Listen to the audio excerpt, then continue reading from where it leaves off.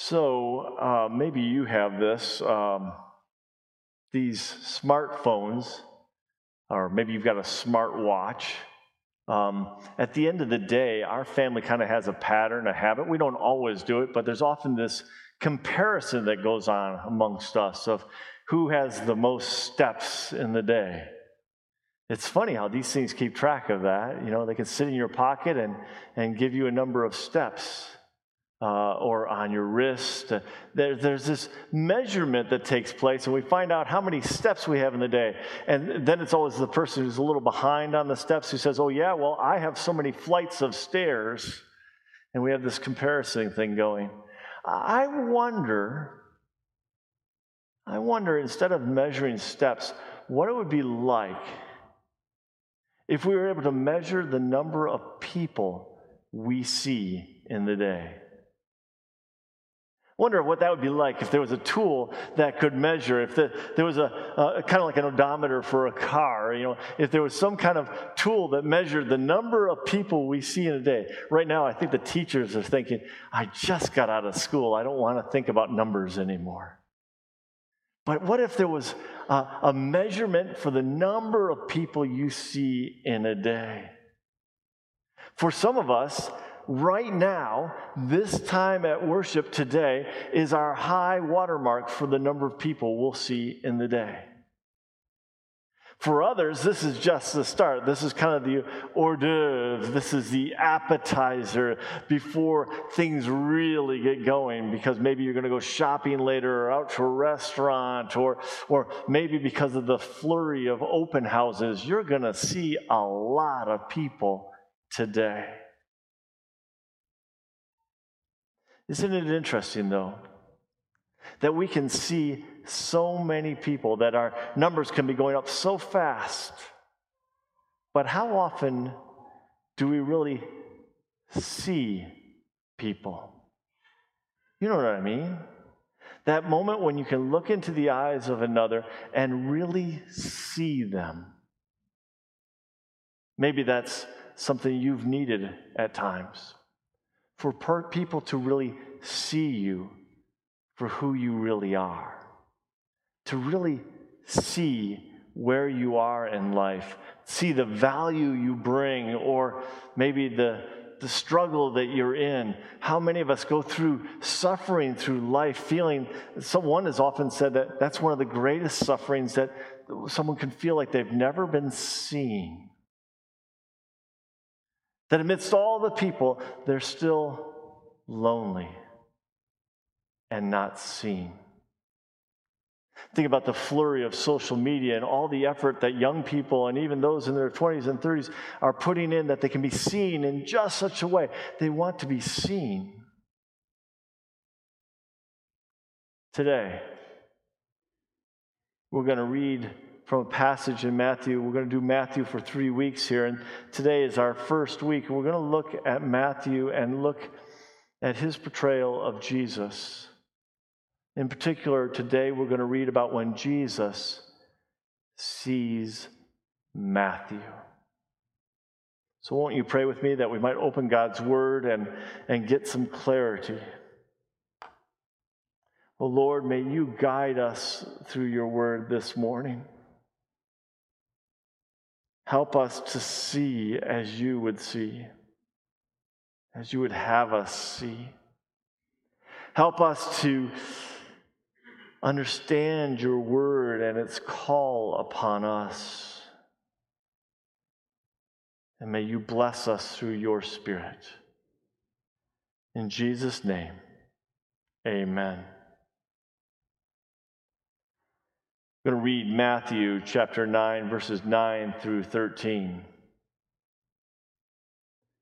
As Jesus passed on from there, he saw a man called Matthew sitting at the tax booth.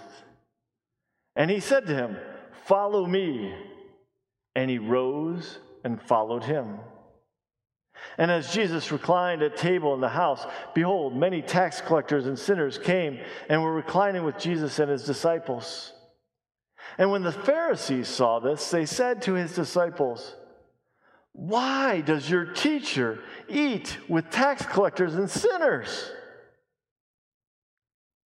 But when he heard it, he said, "Those who are well have no need of a physician, but those who are sick.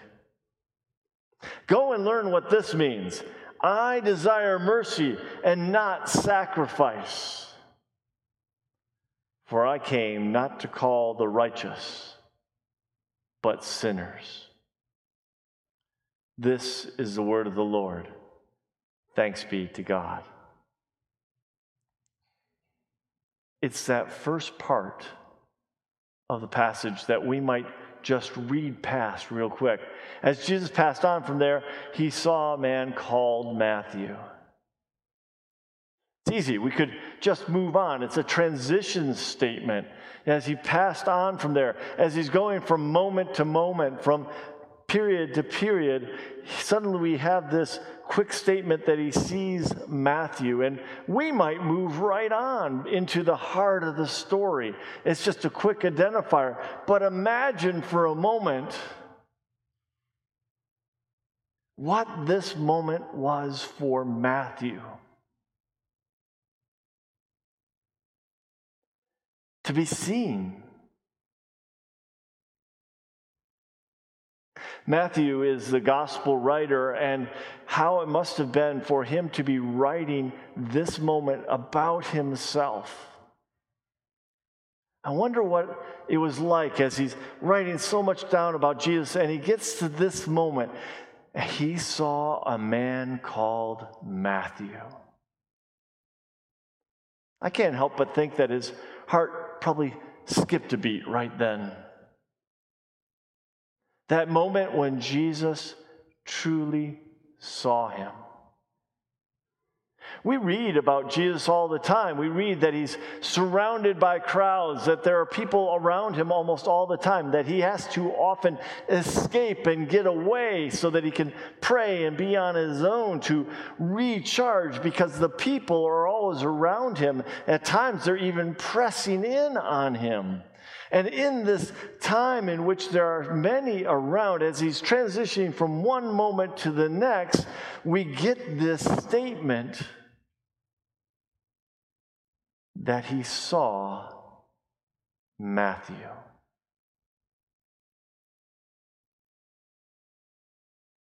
I could say, well, I saw all of you this morning, but did I really see you?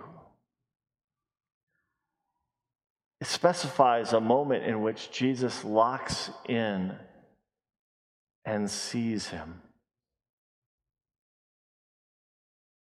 Amidst everyone else, amidst everything else that's going on, Jesus sees Matthew.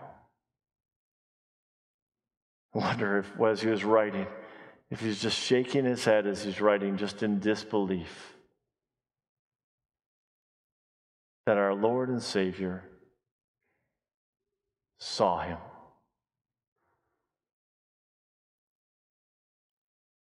I think we all hunger to be seen, to be known. We began worship this morning with reading from Psalm 139, which describes, in the words of the psalmist, the idea that God sees us. God knows us. God knows everything about us. God knows the words that are going to come out of our mouth before they're even formed in our minds. If you read Psalm 139 in its fullness, we see that we're fearfully and wonderfully made, that God knew us even before we were in our mother's womb. God knows us better than we know ourselves. God sees us. And so when Jesus is there in the world with us, walking the world, and when he focuses in, he sees us.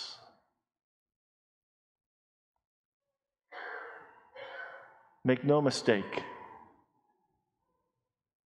Don't allow the lie to creep in that God may somehow not know you, not know everything about you. He sees you in a way that is beyond comprehension. And he loves you all the same. That's the remarkable thing about this story as it goes on. As it goes on, we find that Matthew, what's profound about this is not only that he's seen, but Matthew, we got to keep track of who he is.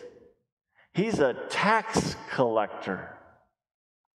Now, you've probably heard many a sermon or passage about tax collector are the bad guys. They're the low of the low. They tended to have to be fairly intelligent, capable, could count, probably need to be able to read people rather well, tell when they're lying, tell when they can irk out just a few more coins. They've got to be pretty capable. But when I say the low of the low, they are also at best a traitor. A traitor to the people. They sit there and collect from their own people the taxes on behalf of Rome with the full backing of Rome. They're protected. Imagine what it would be like to have a traitor among us that gets to walk around freely among us and even lord over us, and we can't do a thing about it. Imagine the anger and the resentment that would build up among us. That the traitor could cut first in line in the fellowship way to get their cookies and coffee. That the traitor could choose the best seat or ask you to move from yours. That the traitor could go freely anywhere amongst us and yet still take everything from us. And all the while, knowing that they're one of us. Think about how the feelings start to just well up. If there was a definition of a sinner, someone who's missing the mark of God, someone who's falling outside of God's call for them, it was a tax collector. How many commandments could we list that are being broken by their activities and what they do? There are many. So there's something striking. It's a quick twist in this reading, one that we have to catch up to, but one that anyone in Jesus' time or thereafter would have read this and said, "What?" As Jesus passed on for there, he saw a man called Matthew and ... a tax collector.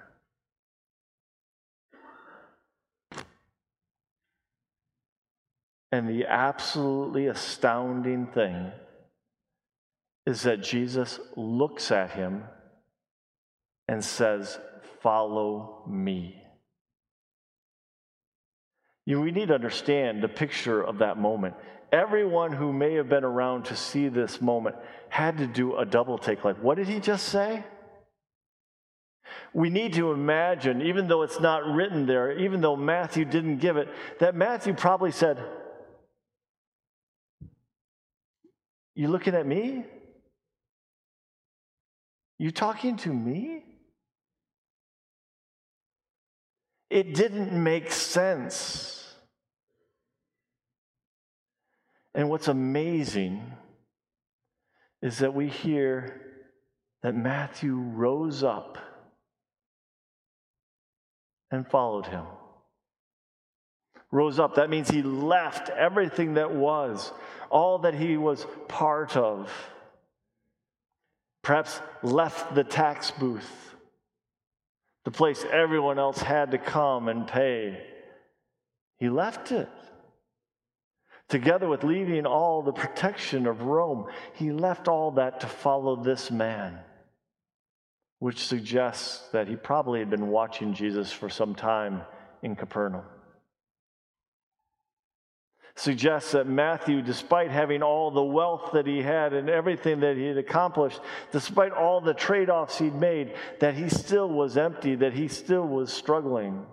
Keep that in mind. Anyone who's doing well in life and looks to have it all together can still be struggling. The homecoming queen can still wonder if someone's going to ask her to the prom.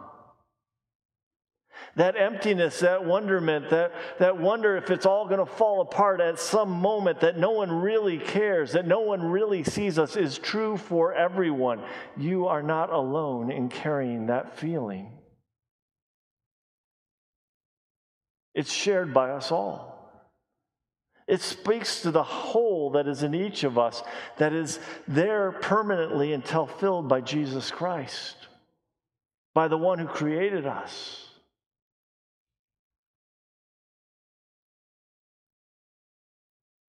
So Matthew leaves it all to follow him, and the stage shifts. We go from this dramatic call to follow him, we now go to a house in which Jesus is now there, reclined at table, the way they'd eat. They were there, and he's there with Matthew and other tax collectors and sinners and his own disciples.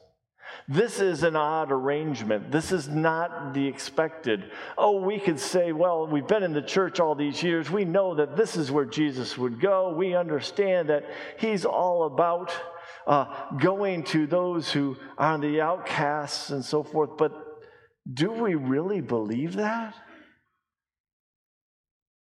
Do we really believe that if Jesus came back in this day, that other than worshiping on Sunday morning, that he wouldn't be anywhere near this place, but would be in every other place that we probably avoid with all that we are?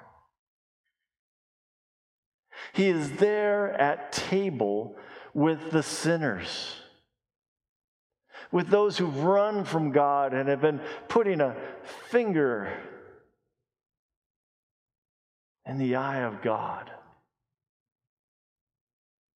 You see me? Ha! What do I care?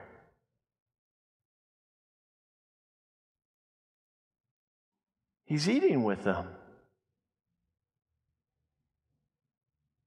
We can't wash away this picture. It is a grimy picture, and that's lifted up to us when the Pharisees come on the scene. They've been watching Jesus from a number of different angles. Where is he now? Oh, he's over probably at it's Matthew's house or some other house like that, and he's there with a bunch of tax collectors and sinners. And okay, that's enough. This is crazy. We're not even going to bother dealing with that man. We're going to talk to his disciples, those who are following him. Are you guys sure you really want to follow this guy? Are you sure you want to back this horse? Now, you need to remember, often in the New Testament, the Pharisees are listed out as bad guys, and they've got things wrong on so many ways. But let's not forget where they really came from. They came from a desire to help the people, the common people. The people that the strong religious leaders didn't have anything to do with. They were in among the masses, helping to steer them and drive them towards God, helping them to live righteous lives. Oh, but they had a whole bunch of rules to do that, but their underlying goal was to help people to come back to God and to be righteous before our Lord, to walk rightly before God.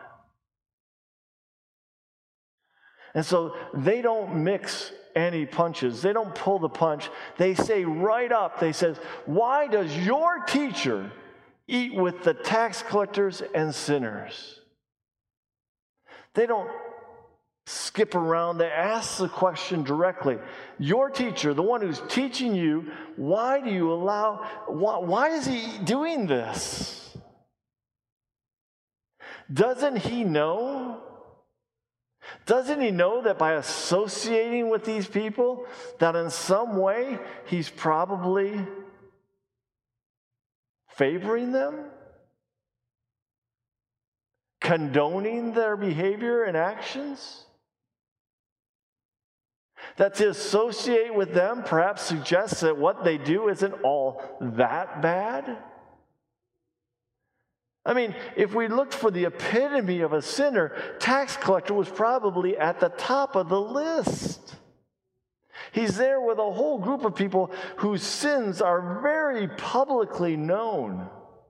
Sure, everyone sins, and we all try to rework that and say we're sorry to God, but these people actively engage and without end are sinful.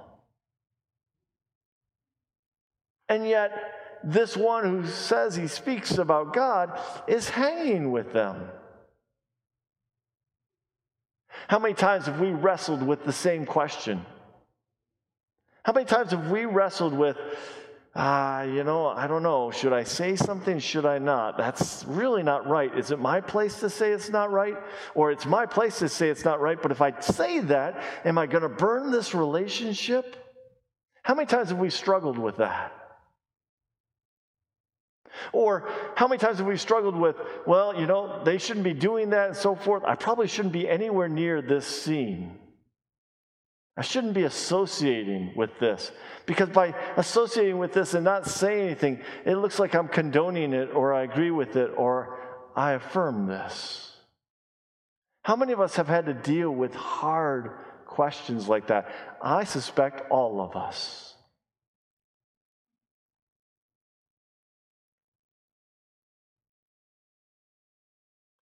The Pharisees put the question, why does your teacher eat, share life with the tax collectors and sinners? What's amazing is that it's not the disciples who respond. It's Jesus himself who responds. He hears what they say. He hears the question. And he's the one who responds. He's the one who gives the answer. The disciples don't have to answer for their teacher. The disciples don't have to give some explanation why they're still in the room and still hanging out, why they're following. They don't do that. It's Jesus himself who gives the answer. And he gives the answer with 3 separate statements. And what's amazing, absolutely amazing about Jesus' 3 separate statements is that he's very direct. He's straight to the point in all 3 instances.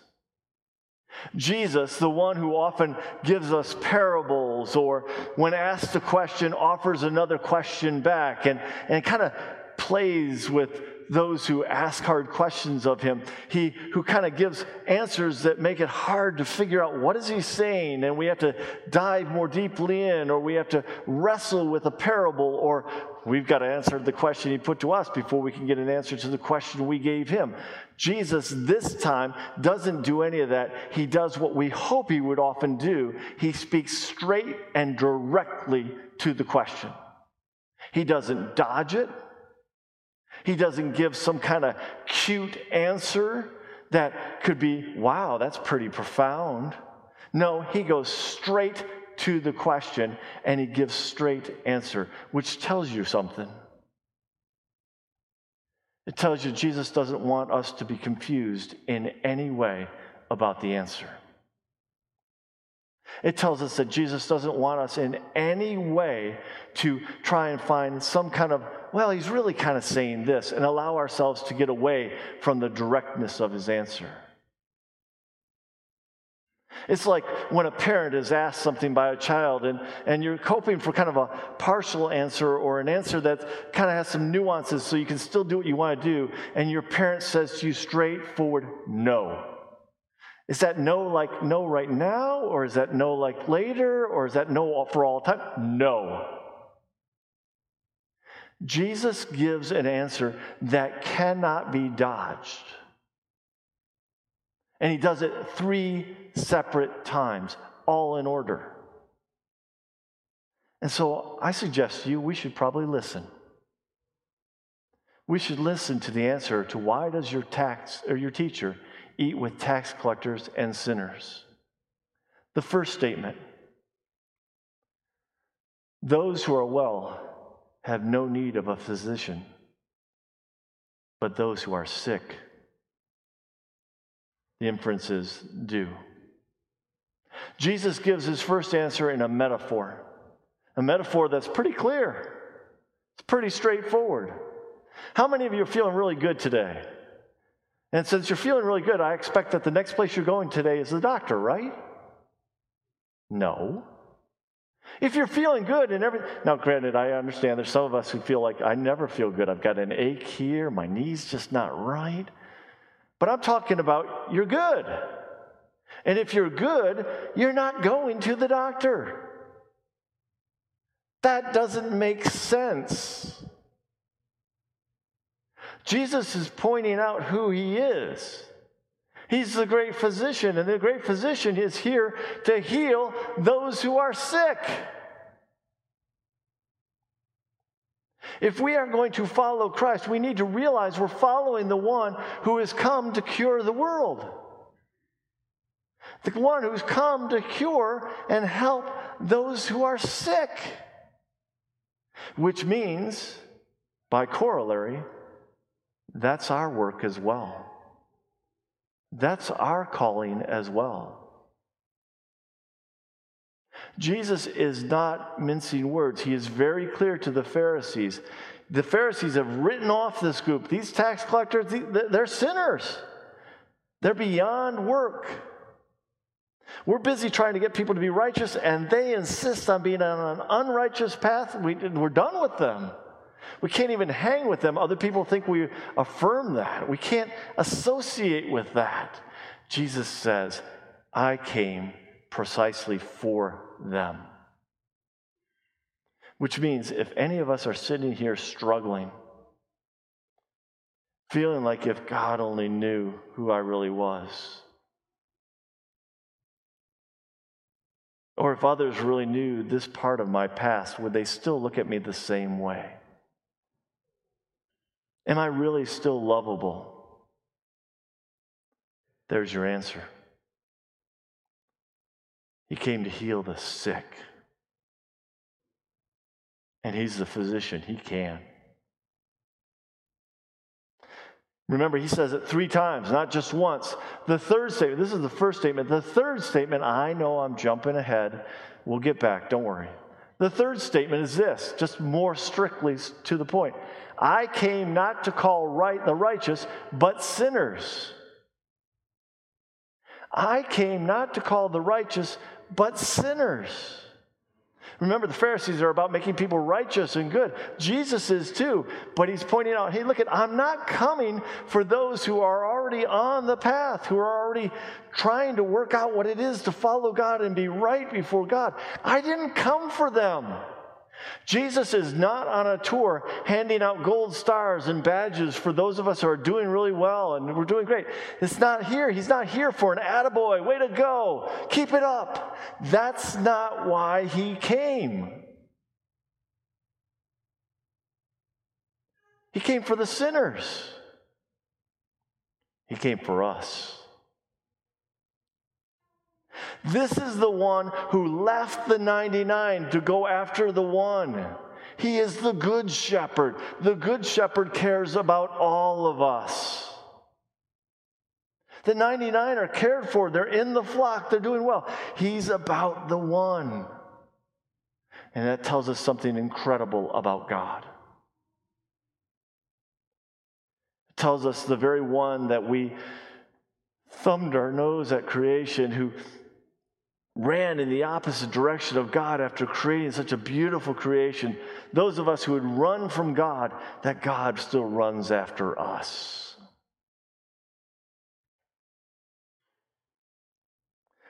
This is a powerful moment in which we get a window into the heart of God.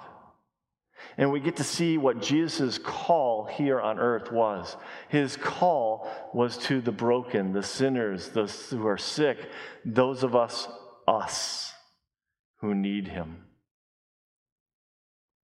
That's his call, and that's the call he's placed on us as well, to go into those broken places, to be with those who are struggling and hurting, and quite frankly are still running from God because they're still looking for that which will fill because they haven't found it yet.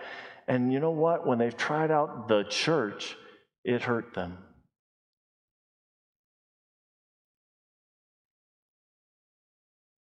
Jesus said, I came not for the righteous, but for sinners. Now, I've shared the first and the third statement that he said. These first and third statements are in the Gospel of Mark and also the Gospel of Luke. Matthew and Luke borrowed a lot from Mark. And Mark and Luke have these two statements, but they lack this next statement. Remember, Matthew was there. It concerned Matthew. Matthew was there at that meal when his world was exploding around him and he couldn't believe that this Jesus had called him and he'd gotten up and followed. What is he doing? Is he in some kind of dream? And now he's eating with this Jesus, this teacher. What's going on? And as if the dream is suddenly going to be broken apart and he knew it was going to happen, it all come crashing down. The Pharisees are at the door and they say, "Why does your teacher eat with tax collectors and sinners?" Oh, the game is up now. He really knows.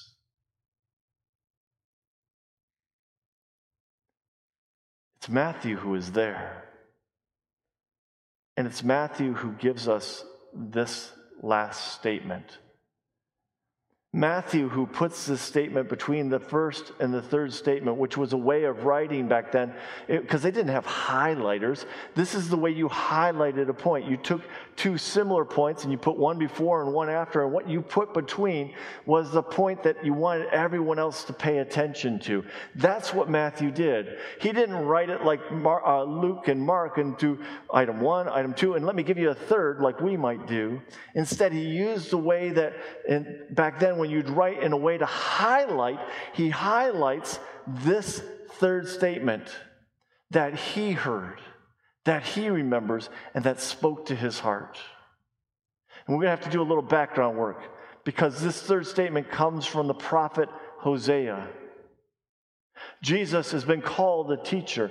He's turning back this idea of teaching on the Pharisees, who were also teachers, rabbis, who taught people. He's turning this back upon them, telling them that they now need to learn. And he reads from the prophet Hosea. Hosea is a prophet that wrote when both the northern kingdom and the southern kingdom were still in place. But the northern kingdom was teetering. It had wandered so far from God that it was about to be torn away.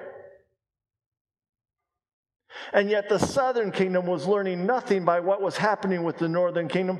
The southern kingdom was on the same path, like a younger sibling growing up in the same way as the old, rotten, older sibling. Matter of fact, the younger sibling looked like they might even surpass the rottenness of the older one.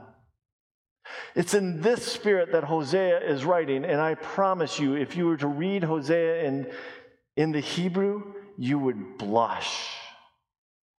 Because the language is coarse and heavy. The language is full of overtones that I just hesitate to say before you. But it speaks of incredible disappointment in the bride.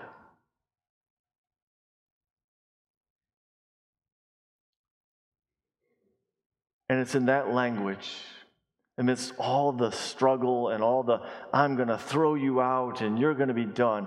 It's in the midst of that there's this glimmer of hope. This calling for what he wants. Because, see, the people in the northern kingdom and the people in the southern kingdom are still worshiping God. They're still going through the motions.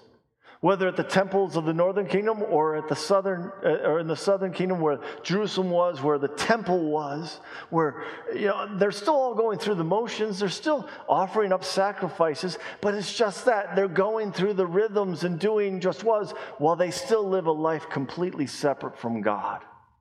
They're doing all the right things, but they are completely far from God. Their hearts are nowhere near God. And so we get this statement in Hosea. I desire mercy and not sacrifice. Jesus says in the second statement, after he says, hey, a physician doesn't come for the well, but rather for the sick. And I didn't come for the righteous, I came for sinners. In the middle of that, he says, go and learn. He says this to the Pharisees, the ones who are questioning him, the one who are calling him teacher. He's saying, you want me to be a teacher? I tell you what, you go and learn what it says. When it says, I desire mercy and not sacrifice. The context of that is not that God is saying, hey, I don't want you to do sacrifice anymore. No, that's not what God is saying. The context is you're sacrificing, but it means nothing because your heart isn't in it. I desire mercy. That's what I want. And you know what that mercy word is? It's a word I've been telling you about for weeks now. Hesed. The Hebrew word is hesed. And that word is translated as mercy in Micah, but to do justice, to love mercy, and to walk humbly with your God. Mercy, hesed. You know what else that word is? You've heard me say this a lot. Come on now. Oh, jumped ahead. Oh, come. Steadfast love. Hesed is steadfast love. Remember the mantra that the Hebrews had? The steadfast love of the Lord endures forever. Go and learn what it says. They knew this word. They knew what the prophet had said. They knew it full well. But he's putting back on them, hey, you're trying to teach people righteousness and you got all these rules. You're going to get them following the rules, but still not in the right place. Go and learn what it says. I desire mercy. I desire hesed. I desire steadfast love and not sacrifice. I want people's hearts to be full of love and mercy. And you saw the other one. I tried to click it, but help me out. Grace. That's where we get our word grace. Grace is a free gift from God that we don't deserve, that we could never earn or ever repay. It's beyond us. It's given to us.